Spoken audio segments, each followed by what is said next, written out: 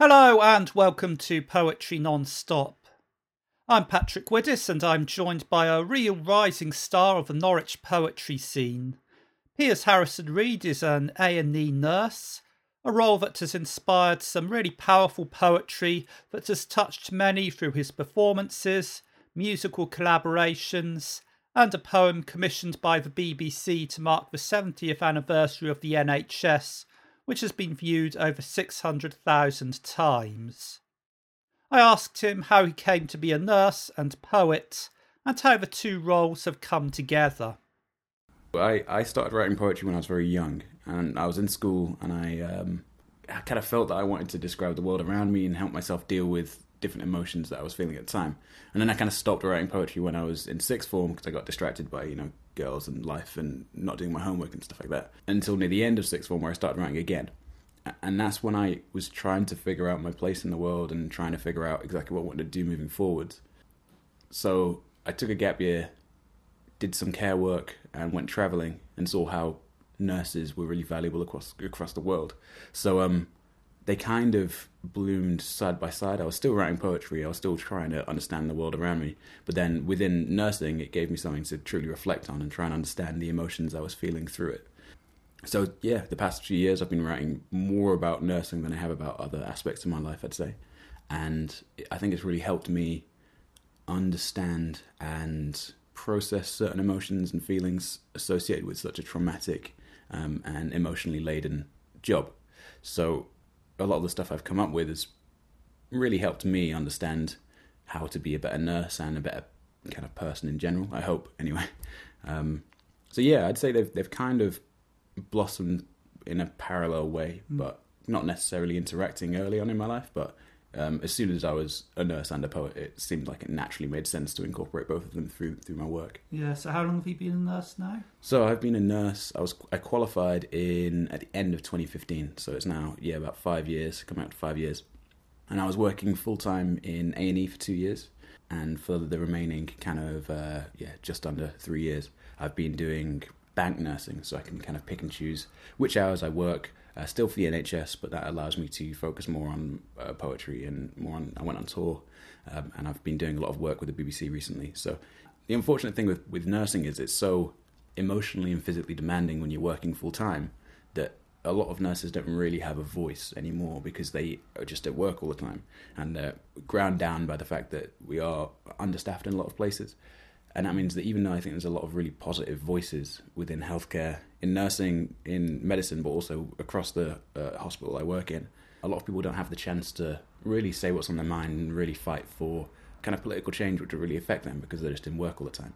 So it's a strange place to be. But I'm very lucky in that because I'm on the bank, I can kind of focus on trying to find balance in both areas. So how are you trying to give these other nurses a voice? So I've just recently been really lucky to be awarded a grant through the Arts Council England and in association with the Norwich Arts Centre to bring poetry and creative writing into the hospital where it should always have been, and try and get interesting stories from people who aren't traditionally writers or performers from a variety of backgrounds, hopefully from a variety of different cultural backgrounds as well, to try and pick apart some interesting stories that are united by the fact that these people work in a hospital together, but don't necessarily come into contact with each other all that often. Because a lot of medics, say, are academically intelligent, have been told they can write creatively as well. But I think a lot of nurses, especially from places like the Philippines, where we have a lot of our nurses from, and a lot of housekeepers, cleaners, healthcare assistants, haven't traditionally been told they can share their stories in any kind of culturally enriching way. And I think that's a real shame. So hopefully, it's the first step on this project, but hopefully this project will bloom into something which allows lots of different people to have a voice with my help through poetry and through storytelling. And hopefully by the end anyway, we're going to have 15 to 20 poems that are performed and written by individuals across the hospital to camera, which we're then going to compile as a digital book. And hopefully that will give them an opportunity to tell their stories on a wider stage than just in their own homes. So what sort of problems do you anticipate with that in terms of getting people involved and getting them to share those experiences? It's terrifying performing. I'm very aware that it's not something which a lot of people feel comfortable doing. I've been writing and performing now for a long enough time that I feel like I still get nervous on stage, but I think I've been told enough times that what I have to say is valid, that I think that takes some of the weight off you. Whereas I think a lot of these people who I'm expecting to be able to get involved will not have been told that, and will have been consistently told that they don't necessarily have the opportunity to be creative and to give their own opinions about things. So I think the hardest thing will be getting people to share their stories in a way which is open and honest, because they've been told so long that they can't share these stories, and they're just their job. They're just this person. They're not somebody who can be creative. And then in addition to that, if there's a way I can get them performing to camera, that would be the best thing I could possibly do. But I'm very aware that it might rely heavily on me writing and performing these pieces for them, just because. And I think when you're an established performer, sometimes it can be a real helpful asset to making contact with people, but sometimes it can scare people a little bit, that they think they've got to be as honed and experienced in writing as you are, which is, an impossibility if you haven't written before. But I understand that can sometimes get into people's heads. So I guess, the answer is kind of twofold. It's trying to make contact with people in a way which allows them the freedom to express themselves, but also try and develop their confidence to a point where they can perform and write these poems. Because I think that's, by necessity, that's going to be the most pure and honest story that we can tell. But yeah, I'm looking forward to it. It's just I'm going into it with some trepidation. It sounds great, and look forward to hearing what comes out of it. Maybe you can come back and tell us about it. Yeah, for sure.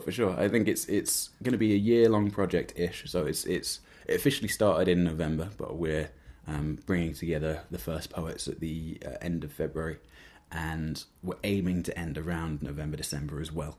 So hopefully by then we'll have at least some semblance of finished digital book. It might be that we've just got the poems finished and we still need to do a few little edits, but yeah, that's the aim. We'll see. Right. Going back to your own poetry, what experiences have inspired you? So from a nursing perspective, I'd have said that the things which really shine out, and that's something which I do feel like I need to undo in myself a little bit, because I have a reliance on reflecting usually quite traumatic and bad experiences through reflecting on them through poetry, because I think those are the things which shine out brightest. Those are the things which I think I find most difficult to understand without reflecting on them fully. But that does mean that a lot of my poetry then becomes quite sad and quite, I'd say, traumatic to listen to. And nursing in general and healthcare in general isn't always sad. It's not always doom and gloom. There is a lot of really positive, happy moments and kind of a happy mundanity that runs through most of the days. So I think I need to try and force myself to start writing more happy poems and start looking at the brighter sides of my job. But up until now, it's been mostly about kind of death and kind of horrible things which I struggled to process at the time. Whereas outside of nursing, I think a lot more of my things are about happiness, and a lot more of my things are about interpersonal relationships in a more positive way. Because I think I am quite a happy and quite a positive person in general. So I think that is mostly represented through my poetry when I'm not talking about my job. Even though my job, I'm happy to have this job and I think it's incredible, but it just, the things which stay with you are the things which are really negative a lot of the time. So other experiences you've had and you've written about them straight away, or does it take longer to process and then write about them? It really depends. I think I've got quite a strange writing process in that I will have a tendency to know I kind of want to write something about a particular theme, but usually I'm not that aware of what the end product would be.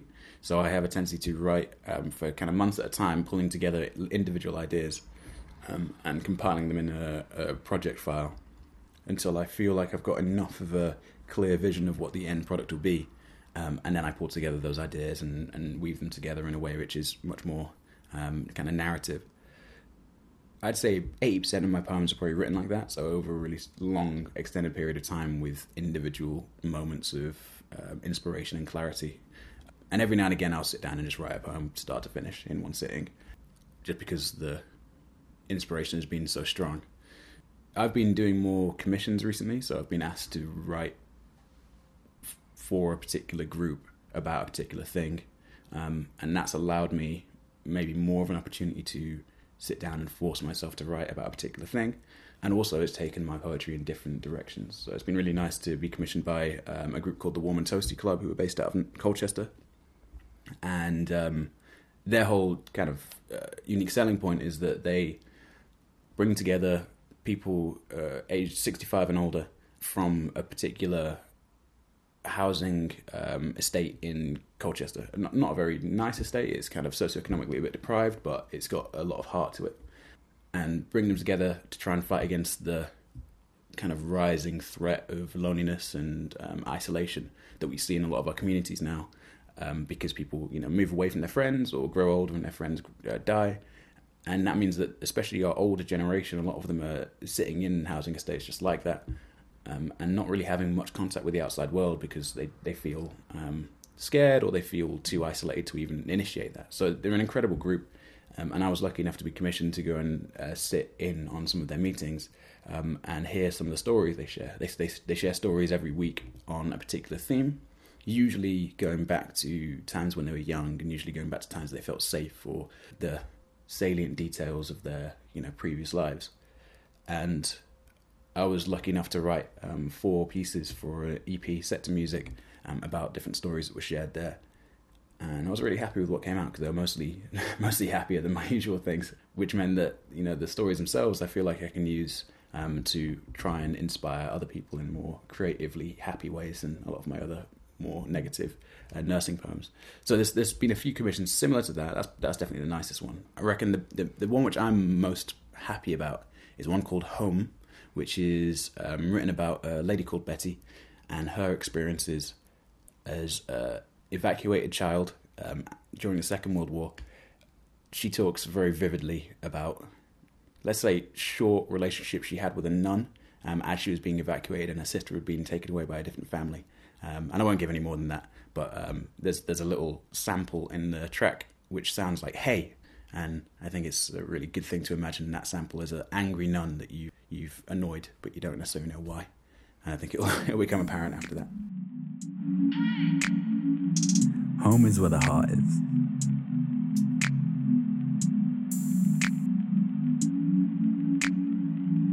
The moment the rosary beads snapped, scattering like panicked mice when the lights go on, and skittering under tables, feet every surface in all directions, Betty knew she'd made a mistake. The head nun's wrinkled face, so stoic up to now, folded into itself in disgust like an angry raisin. She got red, and Betty got gone. Nuns are no fun. Nuns are no fun, and evacuation is tough. Even without being separated from siblings, her sister had been picked hours ago, it seemed. And at 5 years old, would anybody blame Betty for desperately fighting back? Apparently, yes. Nuns are no fun. So Betty hid quick. From the otherwise empty room, stinging wool-swallowed curses, the threat of a caning electric in the air. She hid deep in a makeshift den beneath the stacked chairs from the other children who had already disappeared with different families. Her ears rung, and her eyes stung with swallowed tears. Betty was last to go. She wasn't ready. The nun got redder. But bladders are the enemy sometimes. So Betty, only five, had to resurface and accept the last kind woman and her home, with the red-bricked outhouse, with its single wooden panel seat cobwebbed in its peaceful solitude, where she could focus on her swinging legs and be alone and cry big, slow, luxurious tears, and sit and think of the city.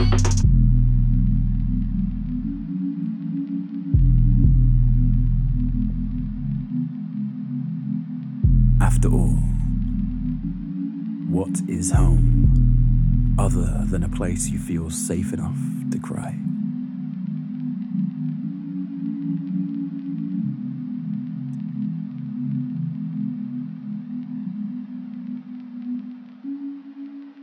because one of the commissions a lot of people know you for is the piece you wrote for the NHS 70th anniversary. How did you approach that? That one was difficult because... So the whole story was that I had just come off being on the road, essentially. So I was asked to go in twice onto BBC Radio Norfolk to kind of do some promo around, I think it was about 3 weeks long tour me and some other poets and a producer were doing around Scotland and England. So we'd been on, I think, 2 times over the last 3 weeks up until then. And this is actually how I started doing work with BBC Radio as well, because they asked me to come back in and do a lot of talk radio stuff with them. But because of that, because of the fact that I got to know one of the producers relatively well, and he knew I was a nurse, when the 70th anniversary rolled around, one of the other producers of the BBC got in contact just to ask me if I could potentially write something really quickly for them and they could film a piece. So it ended up being that I wrote the piece, which is quite short and relatively simple. I wrote that in a day. I think I sent it off the next day after some edits. Over the course of that weekend, because that was midweek, they filmed us and edited the film down, and then on Monday they published it. So it was over the course of, I think, 5 or 6 days at most that the whole process happened, and then it blew up. So it was very, it felt very, very serendipitous.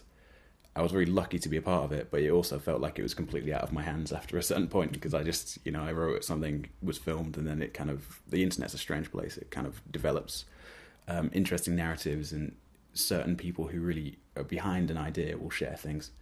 So I was very lucky to be a part of it, but it felt like it was something that was from me, but wasn't necessarily driven by me. Yeah, and it's such a big topic, the NHS. How did you actually approach, honing your thoughts and feelings, maybe other people's thoughts and feelings into a concise poem? Yeah, it's tough. It's tough. I think a lot of I'm quite verbose, so a lot of my pieces are, I'd say, overly long and less concise than they should be, because I like flowery language. So with such a short running time, like it only ran for, they wanted a minute, I managed to stretch it to a minute and a half.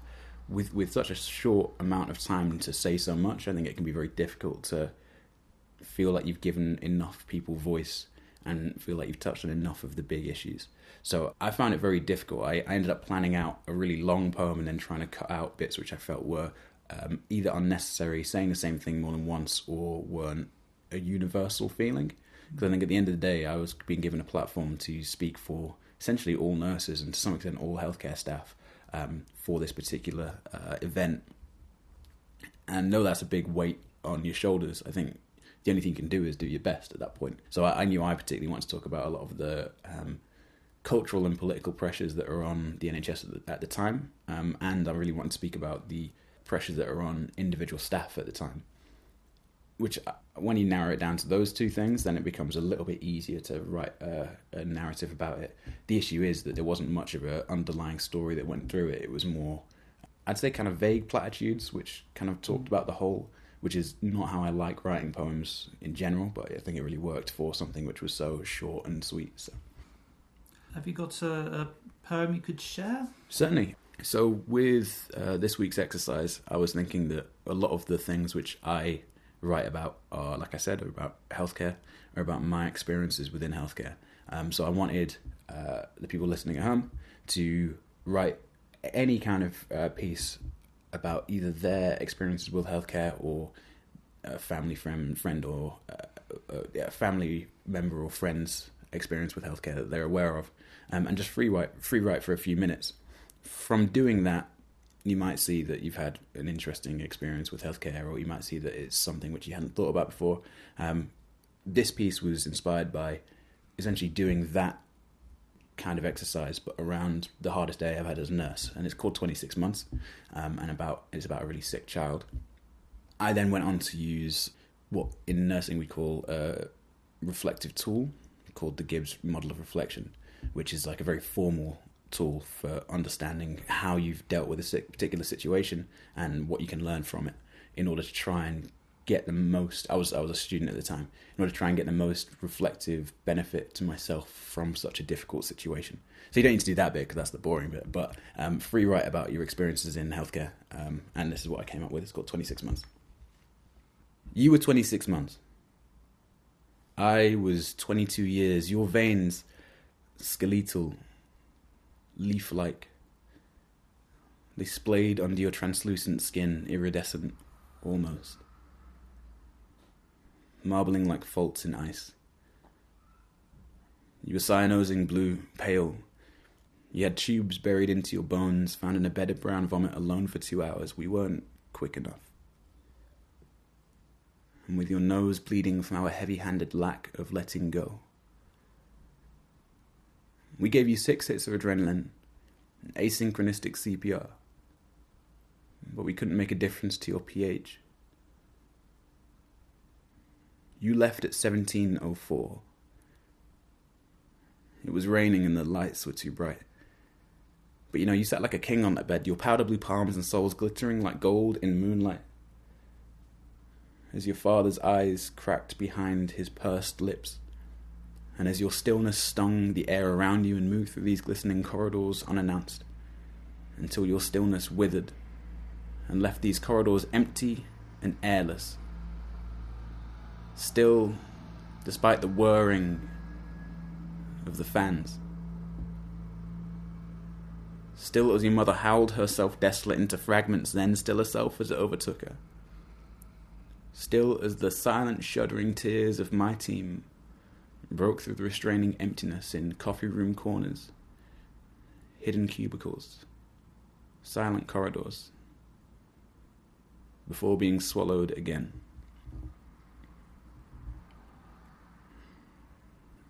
Somehow, the worst thing was that your dad, he thanked us after weeping into you. And grown men and women fell apart. So we unscrewed the tubes buried in your bones. We took fluid from your heart, liquid from your spine, photos and hair and flashbulb memories. But my only regret, little man, is I'll never see the warm light in your eyes babbling and bubbling stream-like in the sunshine. No, my only regret is that I'll never see you breathe. I'll remember you, little man, until my eyelids too close and I too become a network of interlinked leaves waiting for spring.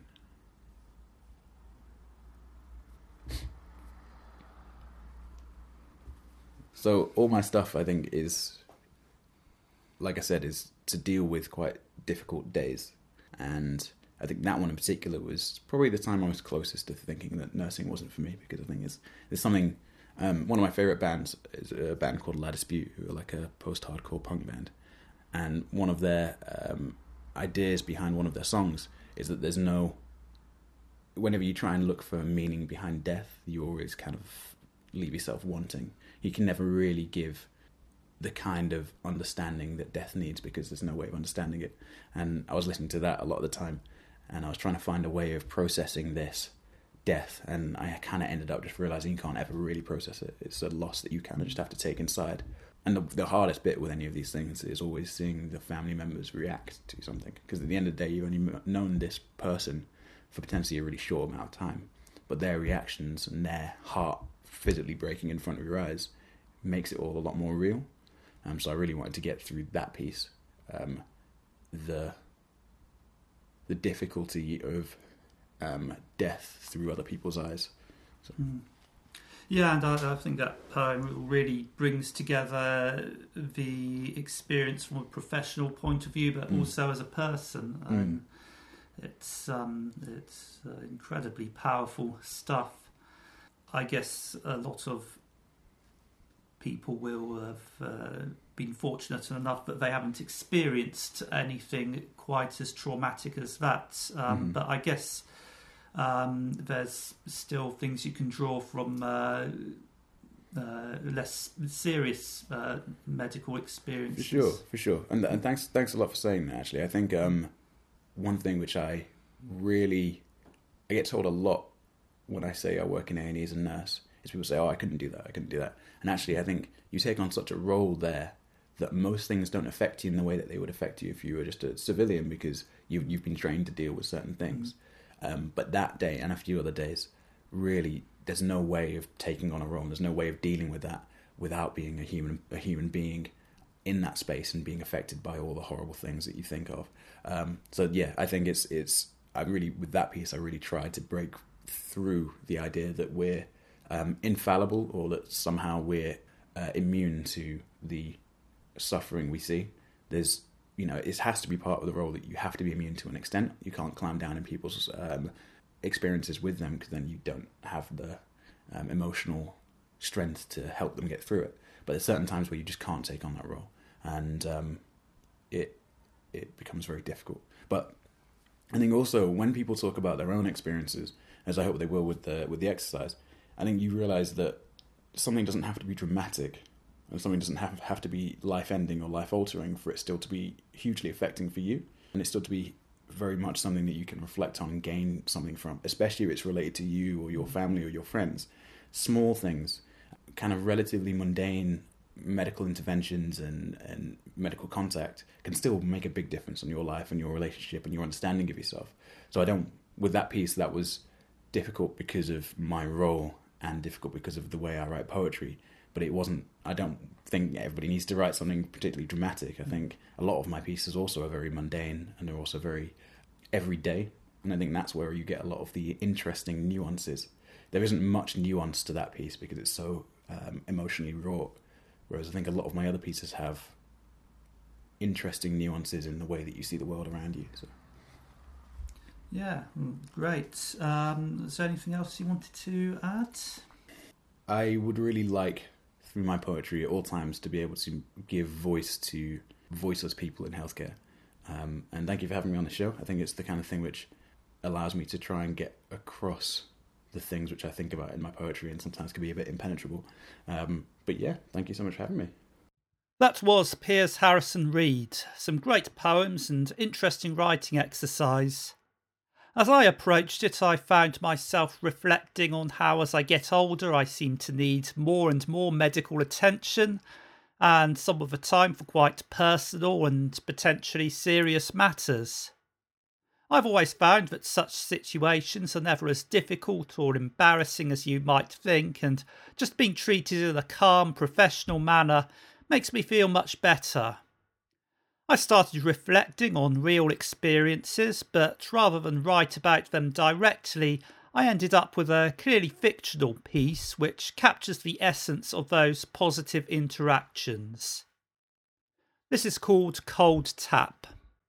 I took off my top hat at the doctor's bidding, revealing the cold tap which had appeared on top of my head last week.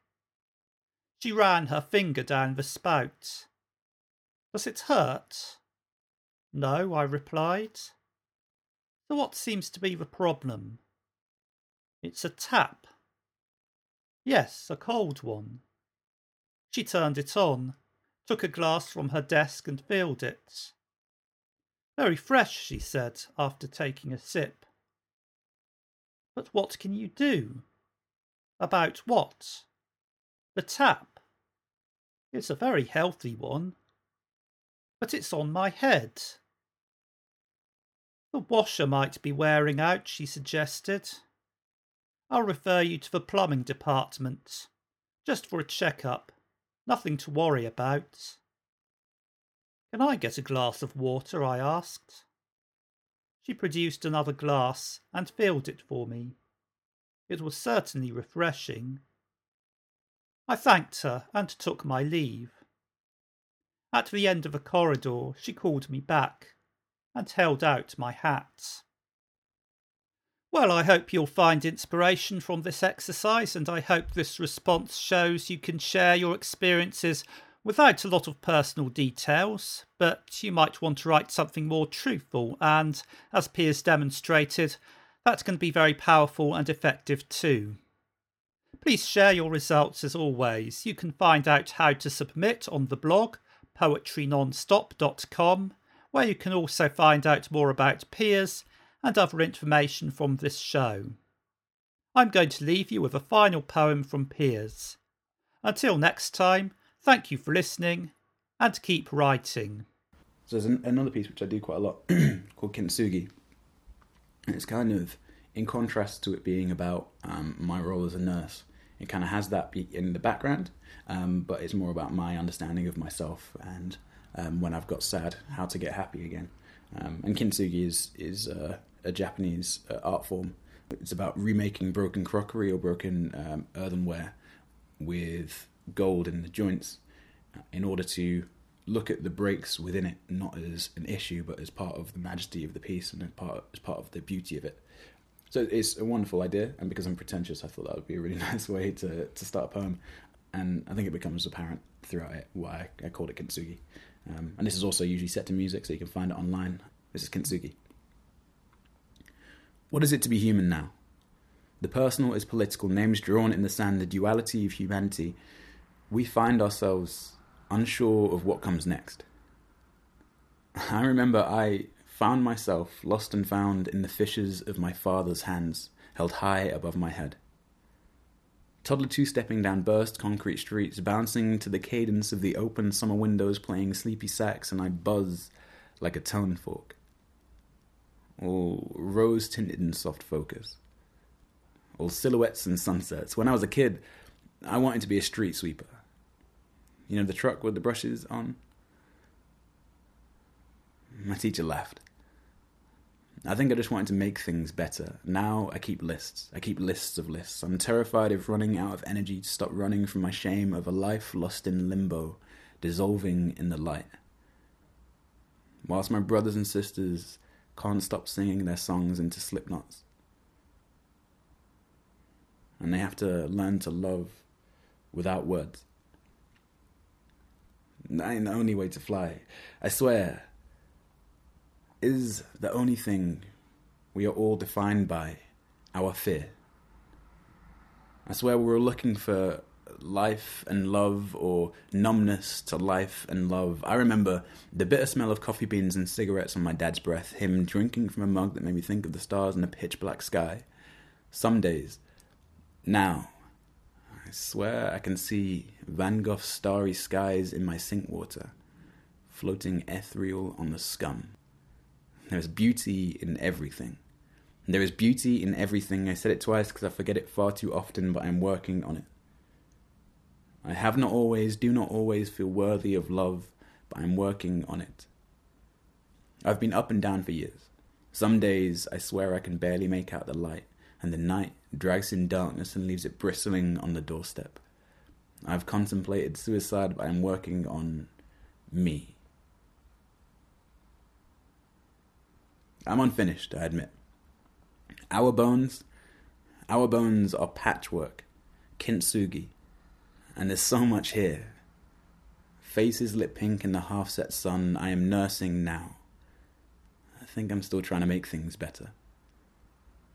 So grow out your wings, friends, there are better ways to fly. And I know my God is a child. All beaming, giggles, eyes folded tight, with nothing in her mind but the sky, laughing with her. And so I wrote a wrong haiku, rain shivers hot leaves, and I, under shelter, am unbearably happy.